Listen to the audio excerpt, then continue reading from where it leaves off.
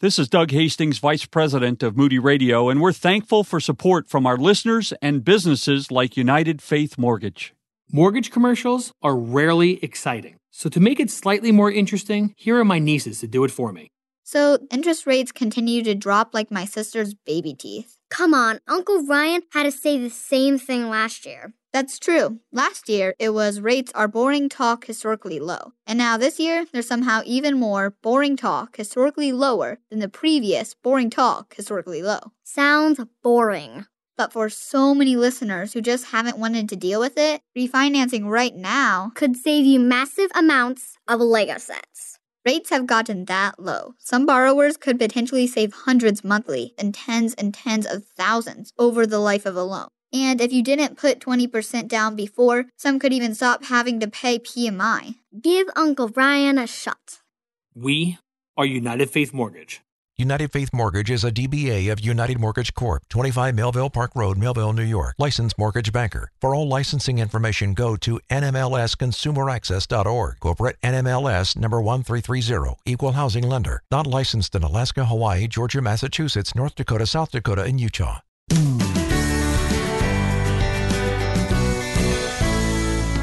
Don't you just love that new car smell? Some people say they'd use it as cologne if they could buy it in a bottle. But with the average new car price at $37,000, well, that's some mighty expensive perfume. New cars really do have a wonderful aroma, but there may be some add-ons in the sales contract that don't quite smell right. Our host, Rob West, tells you what to look out for. Then we take some calls from all across the country. However, today's edition of the program is not live. We are pre-recorded. I'm Steve Moore. Fees you should never pay when buying a new car. Next, right here on MoneyWise Live. Well, Rob, we often tell people to buy late-model used cars because they might be able to get a lot of trouble-free miles at a pretty good value, but that doesn't mean that we're against buying new cars, does it? No, not at all. As we often say, if no one bought new cars, we'd soon run out of used ones. Buying a new car makes the most sense when you can pay cash for it and you plan on keeping it for at least 5 years. That way you overcome the huge depreciation that results when you drive it off the lot. Following those rules, Steve, you can get a great value when buying even a new car. All right. Now, when you buy a new car, it seems like you're bombarded with all kinds of fees or add-ons. Some are unavoidable, but how can you tell, really? Well, let's start with the fees that you really can't avoid paying. First is the destination charge. This is what the automaker charges the dealer for getting the car from the factory to the lot. Dealers will almost never budge on passing that along to you. The destination charge should be listed on the window sticker. Then there's the dock fee, which covers all the paperwork the dealer must do to complete the transaction. This can run anywhere from $100 to $500. If it's more than that, I would challenge it for sure. Let's see. The next would be state sales tax. You really can't get out of that one either unless you're fortunate enough to live in Alaska, Delaware, Montana, New Hampshire, or Oregon, where there is no state sales tax, interestingly. Also, you probably won't avoid the tax if you go to one of those states to buy a car because it will likely be added on when you register it in your state. And one more unavoidable cost, the title and registration fee. This one you shouldn't mind paying, though, because the dealer can probably file that paperwork faster and cheaper than you could do it on your own. We might add, however, that some dealers do try to inflate some of those costs as a way of telling you that, hey, we're going to do it for you so you don't have to worry about it. You don't have to forget it. We'll take care of it. And certainly that's worth something, but you probably need to give that some thought at least. All right, so these are all the fees you'll have to pay when buying a new car? There's actually one more, but let's put it in the maybe column. It's an advertising fee. The dealer may insist on charging you for it, but it should be listed on the vehicle in plain view. If they spring it on you when you're signing papers, do your best to have it taken out. Okay. Now we're at the fees you should never pay. So what's first on this list? Yeah, something called a dealer prep charge or dealer preparation charge. Theoretically, it would cover prepping the vehicle for display on the lot, finalizing the sale, but this cost shouldn't be included in the retail price of the car, or it should be, not as an added fee. Next, you might see a fabric protection fee. This one you can really skip. If you're worried about staining the upholstery, just buy a few cans of Scotchgard and do it yourself. It'll be a whole lot cheaper. Another fee you shouldn't pay when buying a new car is paint protection. This is a urethane film that they put on the car, but you shouldn't need it. Any rust that appears would be covered by warranty. Instead of this protection, just ask for wax when you go through the car wash, at least in my view. Okay, I guess I haven't purchased new in a while. Fabric, paint protection, those are kind of new to me. I guess this new one, though, Steve, won't be new to you, and it's a fee for rust proofing and undercoating, which can run you from $200 to $1,200, depending on the car. Most cars manufactured after 2006 are made with galvanized metal underneath. That greatly reduces the likelihood of rust. And you can move to Florida where you don't use all that much salt on the roads, but it does come in in the air, if you will, if you live near the beach, right? Yeah. Okay. I'm well aware of that. Absolutely. All right. Anything else? Well, one more fee you shouldn't pay when buying a new car, Steve, vehicle identification number etching. Yes, it's a thing. While it's true that this would make it more difficult for thieves to resell your car if it's stolen, you can do it for yourself or take it to an auto repair shop and have it done, typically much cheaper than the dealer would charge. Okay, dealer prep, fabric and paint protection, undercoating, and VIN etching, all fees you probably shouldn't pay when buying that new set of wheels. Thanks, Rob. You're listening to MoneyWise Live, but today we're not live, so if you hear that phone number, please don't call, but do stick around. Lots of good information ahead.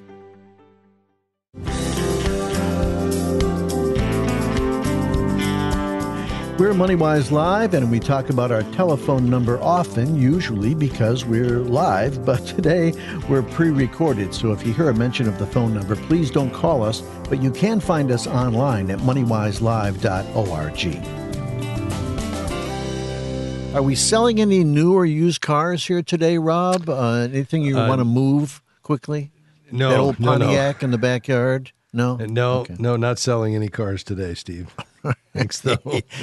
It is, however, our Facebook question of the day. What was your experience buying a new car? And Daisy says, I loved it. My bank offers something called Auto Advisor. They helped me get a better deal by negotiating for me. Okay. Hey. Rob, you want to read the next one? Well, Kate said sticker shock. Yeah. She said don't forget about the new license, registration, and insurance fees going up. Now, one benefit to a new car, though, is you don't have to get the emissions checked, Steve, so you get out of that. Yeah. And don't forget to ask for free floor mats. Even when they tell you they've given you the best price you can, typically you can get them to throw in a set of floor mats. Mary Lynn says, I first leased my car and then was able to buy the car. However, I won't be leasing again. So that's probably good wisdom. If you think you're going to buy ultimately, just go ahead and get the best deal you can. Don't lease it first. You'll end up paying more money in the long run. And then finally, Rob, what do you have here? Well, Bob said you'd need to do your homework, and that's just great advice for anything. We're managers of God's resources, so let's be wise stewards. The good news, Steve, is there are more online resources than ever. The buyer is equipped with more data than ever before when he or she walks into the dealer in terms of what the actual price was, what it should be, and the ability to compare online across all kinds of dealerships. So great opportunity for the buyer to be well informed. And let me throw out one little commercial here, though it's not really a commercial. We have no business relationship with Costco. However, they do offer a buying club, and most people who've done their homework, checked on them, and actually used Costco to buy a car have found that Costco, again, they have a buying service, generally can come up with some very, very good prices for you. So if you're thinking of buying new and you're already a Costco member, give that some consideration. Okay, Kansas City, Missouri. Hello, Ricky. What's on your mind today? Yeah, I'm 55, and I don't have a 401. I don't have stocks or bonds. All I have is about $50,000 of equity in my house, and I was wondering if I should take $25,000 out and invest it into a real estate firm or some stocks or bonds or something to build some kind of a future, maybe? I hear what you're saying, Ricky, and I can understand why you'd want to move in that direction, and yet I don't think it's a good move for you, and here's why. The goal is for you ultimately to be debt-free as you're entering retirement, number one. The way you're going to do that is by paying off all of your debt, including your home mortgage, getting your lifestyle and monthly expenses down as low as possible, so the need for income in that season of life, as you're thinking about what God has for you after you're ready to redirect away from your current work, or perhaps when you can't work any longer, by keeping your lifestyle down and debt completely eliminated, that's just going to mean that you need less. So that's the first reason. The second is don't like borrowing to invest. Essentially, we'd be taking the equity from your home, paying interest on it, which would mean that we'd have to earn at least that much just to keep our heads above water, and then anything beyond that would still be taxable, not to mention the risk associated with it. So it's just not a good plan. What I'd rather see you do is really start with that monthly budget. And if you haven't taken time to track your expenses over preferably 60 or even 90 days, Ricky, just to see exactly what it takes for you to fund your lifestyle, what are those recurring and non-recurring expenses, those things that you get a bill for, those things that you don't get a bill for, but are a reality in terms of your monthly spending, and those things that don't come around every month, like a quarterly insurance payment or an HOA fee, or birthdays that you have for friends and family throughout the year. If you want to take a vacation periodically, you got to get all that into the budget. Then you got to begin to do the hard work of saying, how can I pare this back to free up margin beyond my monthly expenses, so that after I give and pay my taxes and cover my lifestyle, I've still got something left over. And then with that, I would prioritize first building up an emergency fund of at least 3 months' expenses, assuming your debt is paid off in terms of consumer debt, not including your mortgage. Then once the emergency fund is in place, now I would start thinking about not dropping a large sum of money in the stock market, but begin to invest systematically. And I would do that either through a company-sponsored plan where you're having a payroll deduction going right into a 401k, or if you don't have access to something like that, either a Roth IRA, or if you're self-employed, like a SEP IRA. But that's going to allow you to fund the retirement or the long-term investments out of your current cash flow, doing it on a systematic basis, so you're not trying to time the market, but you're just investing over time on a regular basis and trying to just build up and accumulate as much as you can, using the overall long-term performance of the stock market, not over 6 months or 12 months, but over years and decades, using that amount of time to ultimately be the tool to build wealth. But again, we're not doing it with borrowed funds that we're paying interest on. I realize that's more of a kind of a steady plodding approach. It's certainly not a get-rich-quick strategy. And if you're trying to play catch-up, I think the key is keeping the lifestyle as trim as you can so you can free up as much as possible to be contributing toward long-term savings. But give me your thoughts on that. Did you follow what I'm saying there? Yeah, that made perfect sense. Yeah, because when I was talking to the bank and they said that the interest on my equity would be cheap, and then I got to looking at the market and they were saying like I'd earn like 11.25% or something. So I was thinking maybe I'd make enough to cover the interest off the equity and maybe come away with maybe 5 or 6% off the investment itself. Yeah, so what they're doing is they're pulling, there's not anything necessarily incorrect about what they're saying, meaning is this money cheap? Sure, relatively speaking, interest rates are very low right now. And the long-term performance of the stock market, if you look over the last 100 years, has certainly been better than 9%. But remember, there's wild fluctuations in there. You need to have time on your side, and they're not factoring in the consideration that you'd be paying taxes on the gain along the way because it wouldn't be in a retirement plan. Again, I just don't think this is the wise approach to take borrowed funds and go into the market. I'd rather you focus on paying that house off and then just be systematic in your investments as a steady plotter month after month. Ricky, we're glad you called today. Thank you very much. We appreciate that. Rob, just before we hit the break here, here's a quick email. It comes to us from Charlie. He says, we're in our 70s and selling our house.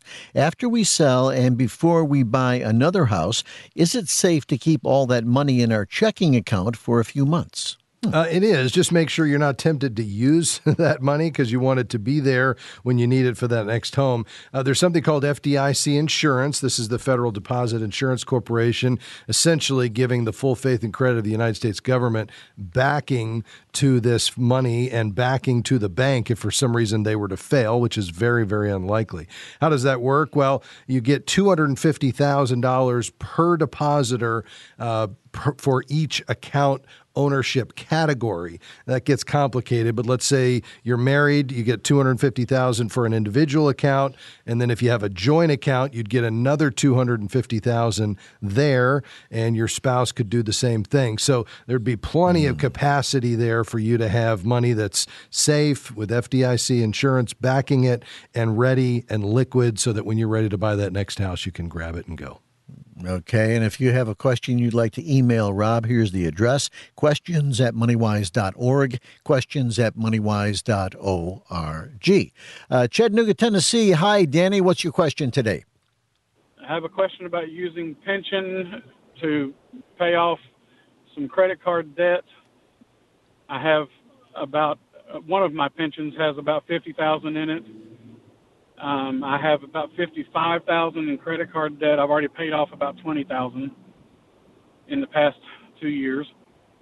Yeah. I know what you want to say, but a little wrench in the cogs is that we have one of our parents living with us, and they're declining quickly, and my wife would like to go part-time to help take care of her better. And this would enable us to be able for her to go part-time if we did that. Yeah. So obviously you've paid off a lot of debt in a very short period of time, Danny. How did you do that? Were you taking basically the lion's share of her income and directing that straight to debt reduction? That's correct. And we've been snowballing, like you always suggest. Yeah, good. And so at this point, she would like to be able to move to part-time as soon as possible, meaning in the next couple of months, or are we talking in the next 6 to 12 months? Well, if we could use that pension to pay that down, then she could do it almost immediately. Okay. And so they're giving the option to either take a lump sum in addition to annuitizing the pension. Is that right? You know, I think we lost you. So let's do this. We'll take a break, come back, and finish this one up. We will indeed. You're listening to MoneyWise Live. Your host is Rob West. I'm Steve Moore. Today's broadcast is pre-recorded, so we won't be taking any calls, but we have some calls lined up and some great information coming your way that I think you'll find usable at the very, very least. We're going to break for just a moment. Don't go anywhere. Stick around. This is MoneyWise Live.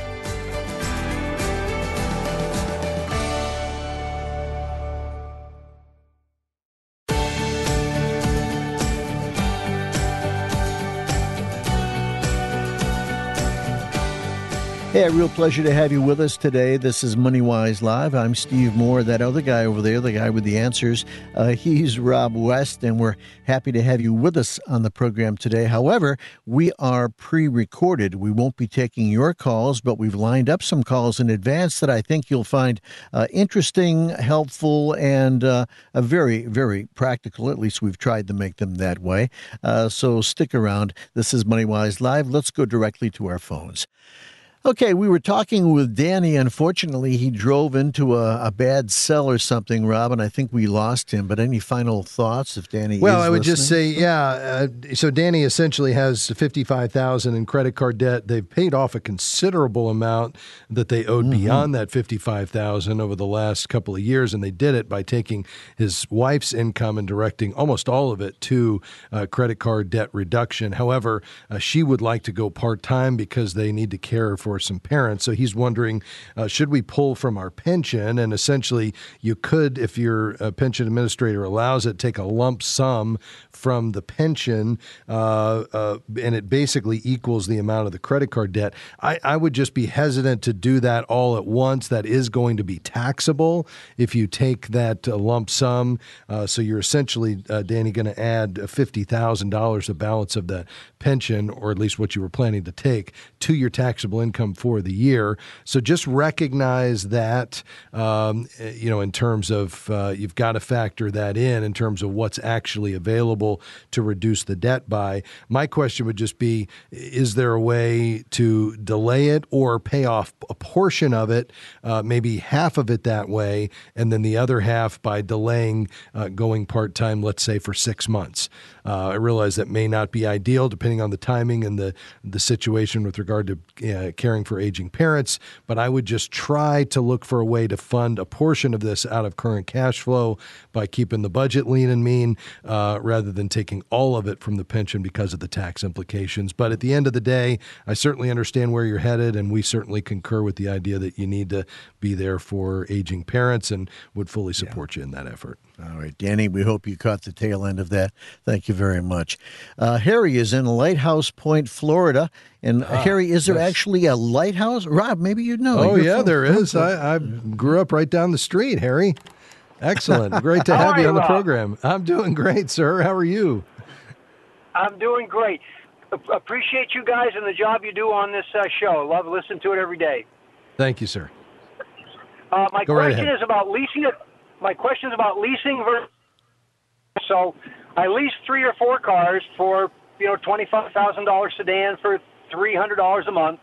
Every 2 or 3 years they call me, take the car back, give me a new car. So I finally bought the car, bought the residual value, bought the car. Now I'm saving every month for my next car, and it just seems like I have to save more to buy a new car in 5 years than the amount I was paying to lease a car. And when I'm leasing the car, I always have a new car. I'm never putting, money into tires, brakes, or repairs. So it almost, I know what the Bible says about debt, but it almost doesn't make sense. Yeah, Harry, I think we're losing you there, but I got the gist of your question. I can certainly appreciate what you're saying. I'm not a fan of leasing a new car. I think the key is we want to be able to buy a car that's affordable, that fits into our budget, whether that's used or new. And for many people, because of the price of cars these days, and because of where they're at in terms of competing priorities with the resources they have, they're better off buying a 2 or 3 year old car, missing some of the depreciation, and buying it as Howard Dayton says, till the wheels fall off. And, that's the way we drove our cars. Our last minivan that we had for a long time had 250,000 miles on it. So I don't like the lease because the embedded fees, buying it out after is going to cost you more than if you had even financed it. If you drive a lot, you're going to have all the wear and tear, plus you'll often have to pay additional if you go over the allotted miles. At the end of the day, I'd rather you buy and hold on to it for a long period of time, and I can promise you the numbers will work in your favor if you do that.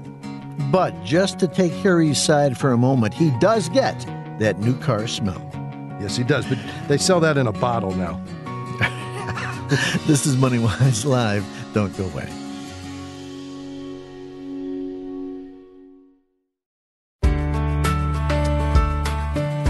Pleased you're with us today. It's MoneyWise Live with Rob West. And Rob, how about an email? This one is from Abby. She says, "Dear Rob and Steve, my husband and I are debt-free. We're now able to invest, and my husband was able to take a lower-paying job in order to do something he truly loves.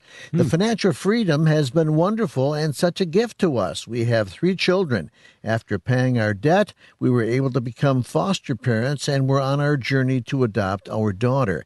To celebrate the adoption, we're hoping to take a big family vacation. We don't have a credit card to spend the money we've saved. Without credit, our applications are being denied. Is a secured credit card our only option?" Yeah, Abby, let me just celebrate with you for a moment. How incredible. You're debt-free. You're now investing. Your husband's doing something he loves, even though it's a lower-paying job, but you wouldn't have had the freedom to even do that if you hadn't gotten yourself in a position to be debt-free. And then you've taken it a step further. You're choosing to become foster parents. You're on a journey to adopt, and you want to celebrate that with a family vacation. That is super cool. All right. So what do we do about getting a credit card to be able to have available during this trip that you're going to take? Yeah, unfortunately, one of the byproducts of living debt-free is a lack of credit, which can be challenging. Now, if you've had credit in the past, which it sounds like you did because you were able to become debt-free, you probably have some history. So I would get on NerdWallet and look around for some credit card options that are willing to extend to you with a lack of credit. But a secured credit card would be a great choice in terms of establishing a monthly repayment history. And that may be all you need to get back into this game and get somebody to approve you. So just head down to your bank, put a couple of $100 on deposit, put a recurring charge on there that's a budgeted item, pay it off every month. That will get you some positive history being reported. And a couple of months from now, you may be all set. That's great information. That's nerdwallet.com. All right, let's go back to our phones. Let's go to Florida and say hi to Ardley. Ardley, thank you for calling. How can we help you? Good evening. First time calling in a program. Oh, very good. Thank you for calling. Yes, sir. I listen to your program every day, and I found it, interesting. So I'm about to buy a used car. In fact, it's a used truck. So I was wondering, I have a car.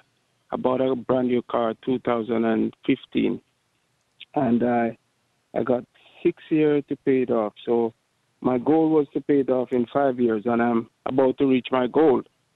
So my previous car that I have, it was written off. So I got $3,800. So I have that saved towards a down payment for the next car. Okay. So my question is, I have $3,000, maybe $500, and this previous car that I'm paying for. So I'm asking what I should do, if I should pay off for that car and just go with no down payment on the next truck that I'm going for. Okay, I'm trying to follow you. So you said you have $3,800 that you've saved up in cash. Is that right, toward the next car? No, that's what I got for the car that was written off. They pay me, the insurance pay me for that money for that car. So I have it saved. Okay. So now that I reach to where I have, $3,500 leave to pay for this car. So I'm wondering if I should pay off for that car that I am paying for now and then just go in without no down payment on the next car. I see. So you owe $3,500 on a car that was that you no longer have. Was it in an accident, or am I missing something? No, I got that for the car that was in an accident. The insurance paid me that money for that car. Okay, so you no longer have the car, but you owe the $3,500, and the insurance company gave you $3,800. Am I following you correctly? Yes, sir. Okay, great. And so, yeah, we absolutely have to pay that off because you owe that debt, and that was what that insurance payment was for. Glad you have it, and glad that they came through with at least what you still owed, and you're still going to have $300 over and above that. The question then you're asking is, where do I go from here? And that's the right question to ask. What I would love for you to have is, if you're buying a new car, which you're probably not, but if you were to buy a new car, I like a 20%, if not more, but at least 20% as a down payment, just to make sure you have some equity. You're not ever going to be upside down. With a used car, you could go as low as 10%. Again, I'd love for you to buy it for cash if you could save it up, but I realize in many cases that's not a possibility, and so a 10% down payment at a minimum would be my goal. So what are you looking to spend on this next car? I'm looking for a maybe 2017 Toyota Tacoma truck. Okay. What do you think that'll run you? Those are running like maybe 25,000. Okay. And you don't have anything saved toward it. Do you have any kind of emergency fund? Yes, that's what I was trying to let you know, that the Okay. 3,800 that I have is from the car that was totaled from the insurance. So I have that money. But I have 3,000 to pay, 3,500 to pay on the car that I'm paying off now, try to pay off. Right. So when you pay off the wrecked car, you're going to have $300. Is that all you have in savings at that point, or do you have anything else saved? It's not the wrecked car. The car that was wrecked, I get paid for it. The insurance pay me for that car. Yeah. So the car that I'm talking about now, I bought a brand new car, 2015. So I have $3,500 to pay off that car. Okay. All right. And then why do you need another car? Yes. So you're going to buy a second car? Truck. Yes, I need a truck. You need a truck. Okay. All right. Well, so you shouldn't purchase it without any down payment at all. I mean, right, Rob? I mean, we want to put some money down. We don't want to finance the whole thing. Well, that's exactly right. Yeah, and the challenge there, Ardley, is you're going to get into it and you could potentially be upside down very soon. So here's what I'm saying. I think you just don't have enough in the way of liquid reserves. And so if I were you, I would be looking at buying something a lot less expensive, and I'd try to wait as long as you could to buy it so you could save. That's going to come back to your spending plan and really going to require that you do some hard work to try to pair your lifestyle so you can free up some margin and continue to put money away so you're ready to buy that car. And when you do, I'd be looking for something less than $25,000. You know, Rob, other than your house, an automobile purchase is probably the largest purchase most people will make. And when you add them all up over a lifetime, it's really, really substantial. So, yes, we kid a little bit about the new car smell and driving a Mercedes-Benz or a Ferrari or something like that. But obviously, we all need something to drive to work in and do errands and things like that. Most of us will buy a car at some point, but you don't want to let the newness of a car, the flash of a car, get the better of your budget. You want to buy something that's a good value. You want to be thoughtful when you do this, and obviously something that you and your spouse agree on. Any other thoughts, recommendations in that regard, Rob? No, I think you're right on, Steve. You've got to start with the spending plan and make sure you're not buying something to compete with somebody else or because you liked what you saw on Facebook or Twitter. It's got to fit within your budget and with what you have available. All right. We'll come back and chat some more. This is MoneyWise Live. Happy to have you with us today.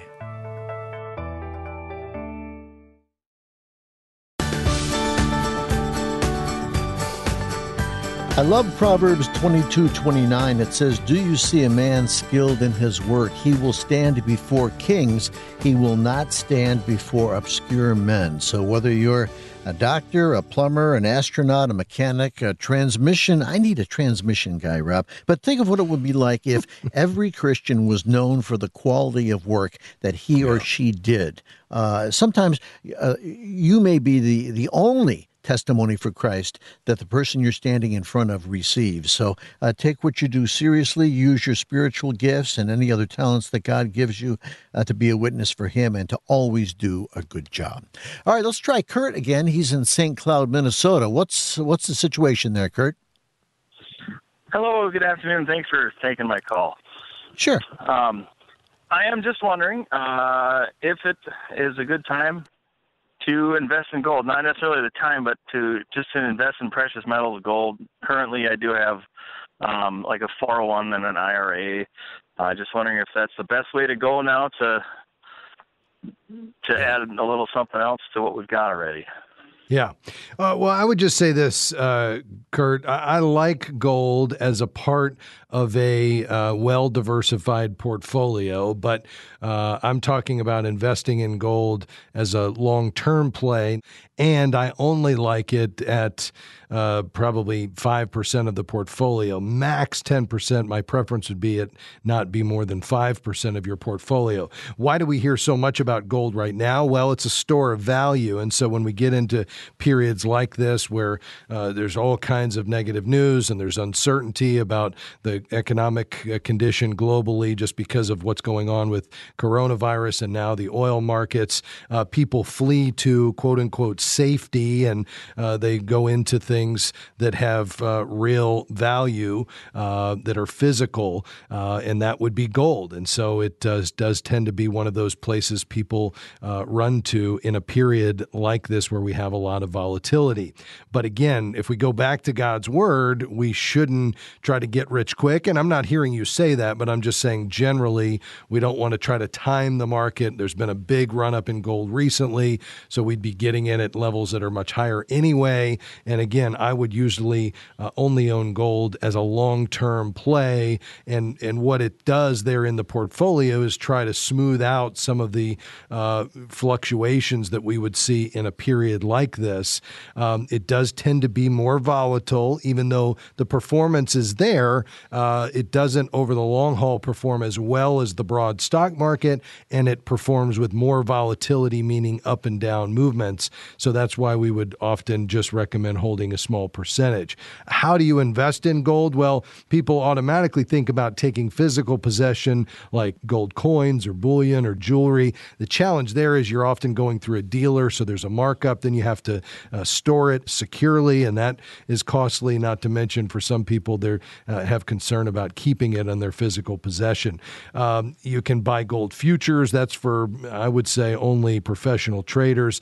For most people, the best way to own an allocation to precious metals like gold or silver would be through exchange-traded funds. So this is basically a tracking fund that mirrors the movement of the price of gold, the underlying precious metal. So an example would be the ETF GLD, which just tracks the price of gold. That would be my preference, and I would prefer that over investing in gold mining companies, because then the price is moving not just with the price of the underlying precious metal, but in relation to how that particular company is performing, their balance sheet and their performance and the supply and demand and all those other issues. So long answer to a short question, yes, it's advisable, but not on a short-term play where you're trying to just capture a short-term move in the price of the precious metal, but as a long-term allocation of not more than 5%.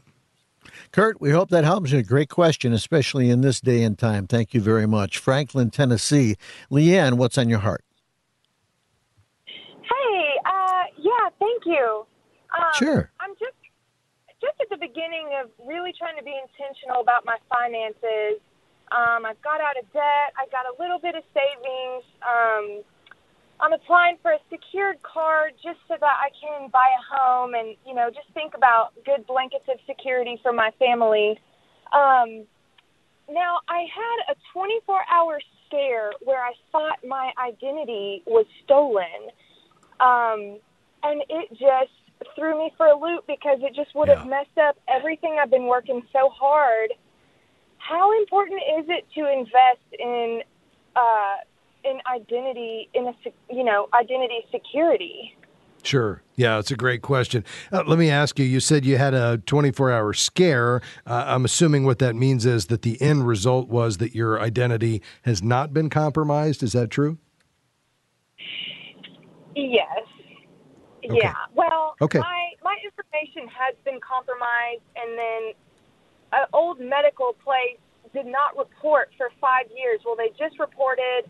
I had gone through divorce, never knew about the bill, was never notified. I was probably bouncing around homes at the time. And so now it's come through.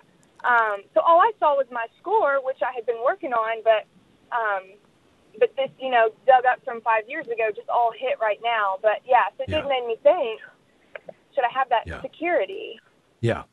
Well, there's no question that identity theft is real, and in our global digital age, it is on the rise, although there is just as much activity to combat it and use technology for good to overcome some of the things that the crooks are doing, as much as there is people trying to assume and steal your identity. But it's something you want to be vigilant about. I love the fact that you're working hard, Leanne, to be a faithful steward of God's resources. You've said, I've gotten out of debt. That's awesome. You've got a secured credit card. That's going to prevent you from going back into debt, but still keep your credit, positive in the sense that as long as you're charging things that are being paid off every month, now you've got positive credit history being reported to your report every month. That's all really good. In terms of the need for paying for credit monitoring, unless your identity has been assumed or compromised, I think going with the free options is enough. You could get the added peace of mind through credit monitoring. It would run you anywhere from $10 to $30 a month. But I would probably start with the free things. What are those? Well, you can do a credit freeze, which is basically going to mean that nobody can open an account in your name without the PIN number. So that would prevent, go a long way toward preventing anyone from opening an account fraudulently. You can get your credit reports. I would get one from each of the three bureaus every quarter, and you can do that from annualcreditreport.com. And then you can obviously monitor your credit score through NerdWallet or Credit Karma and stay on top of any changes in your credit score, which would alert you to some activity you need to be aware of.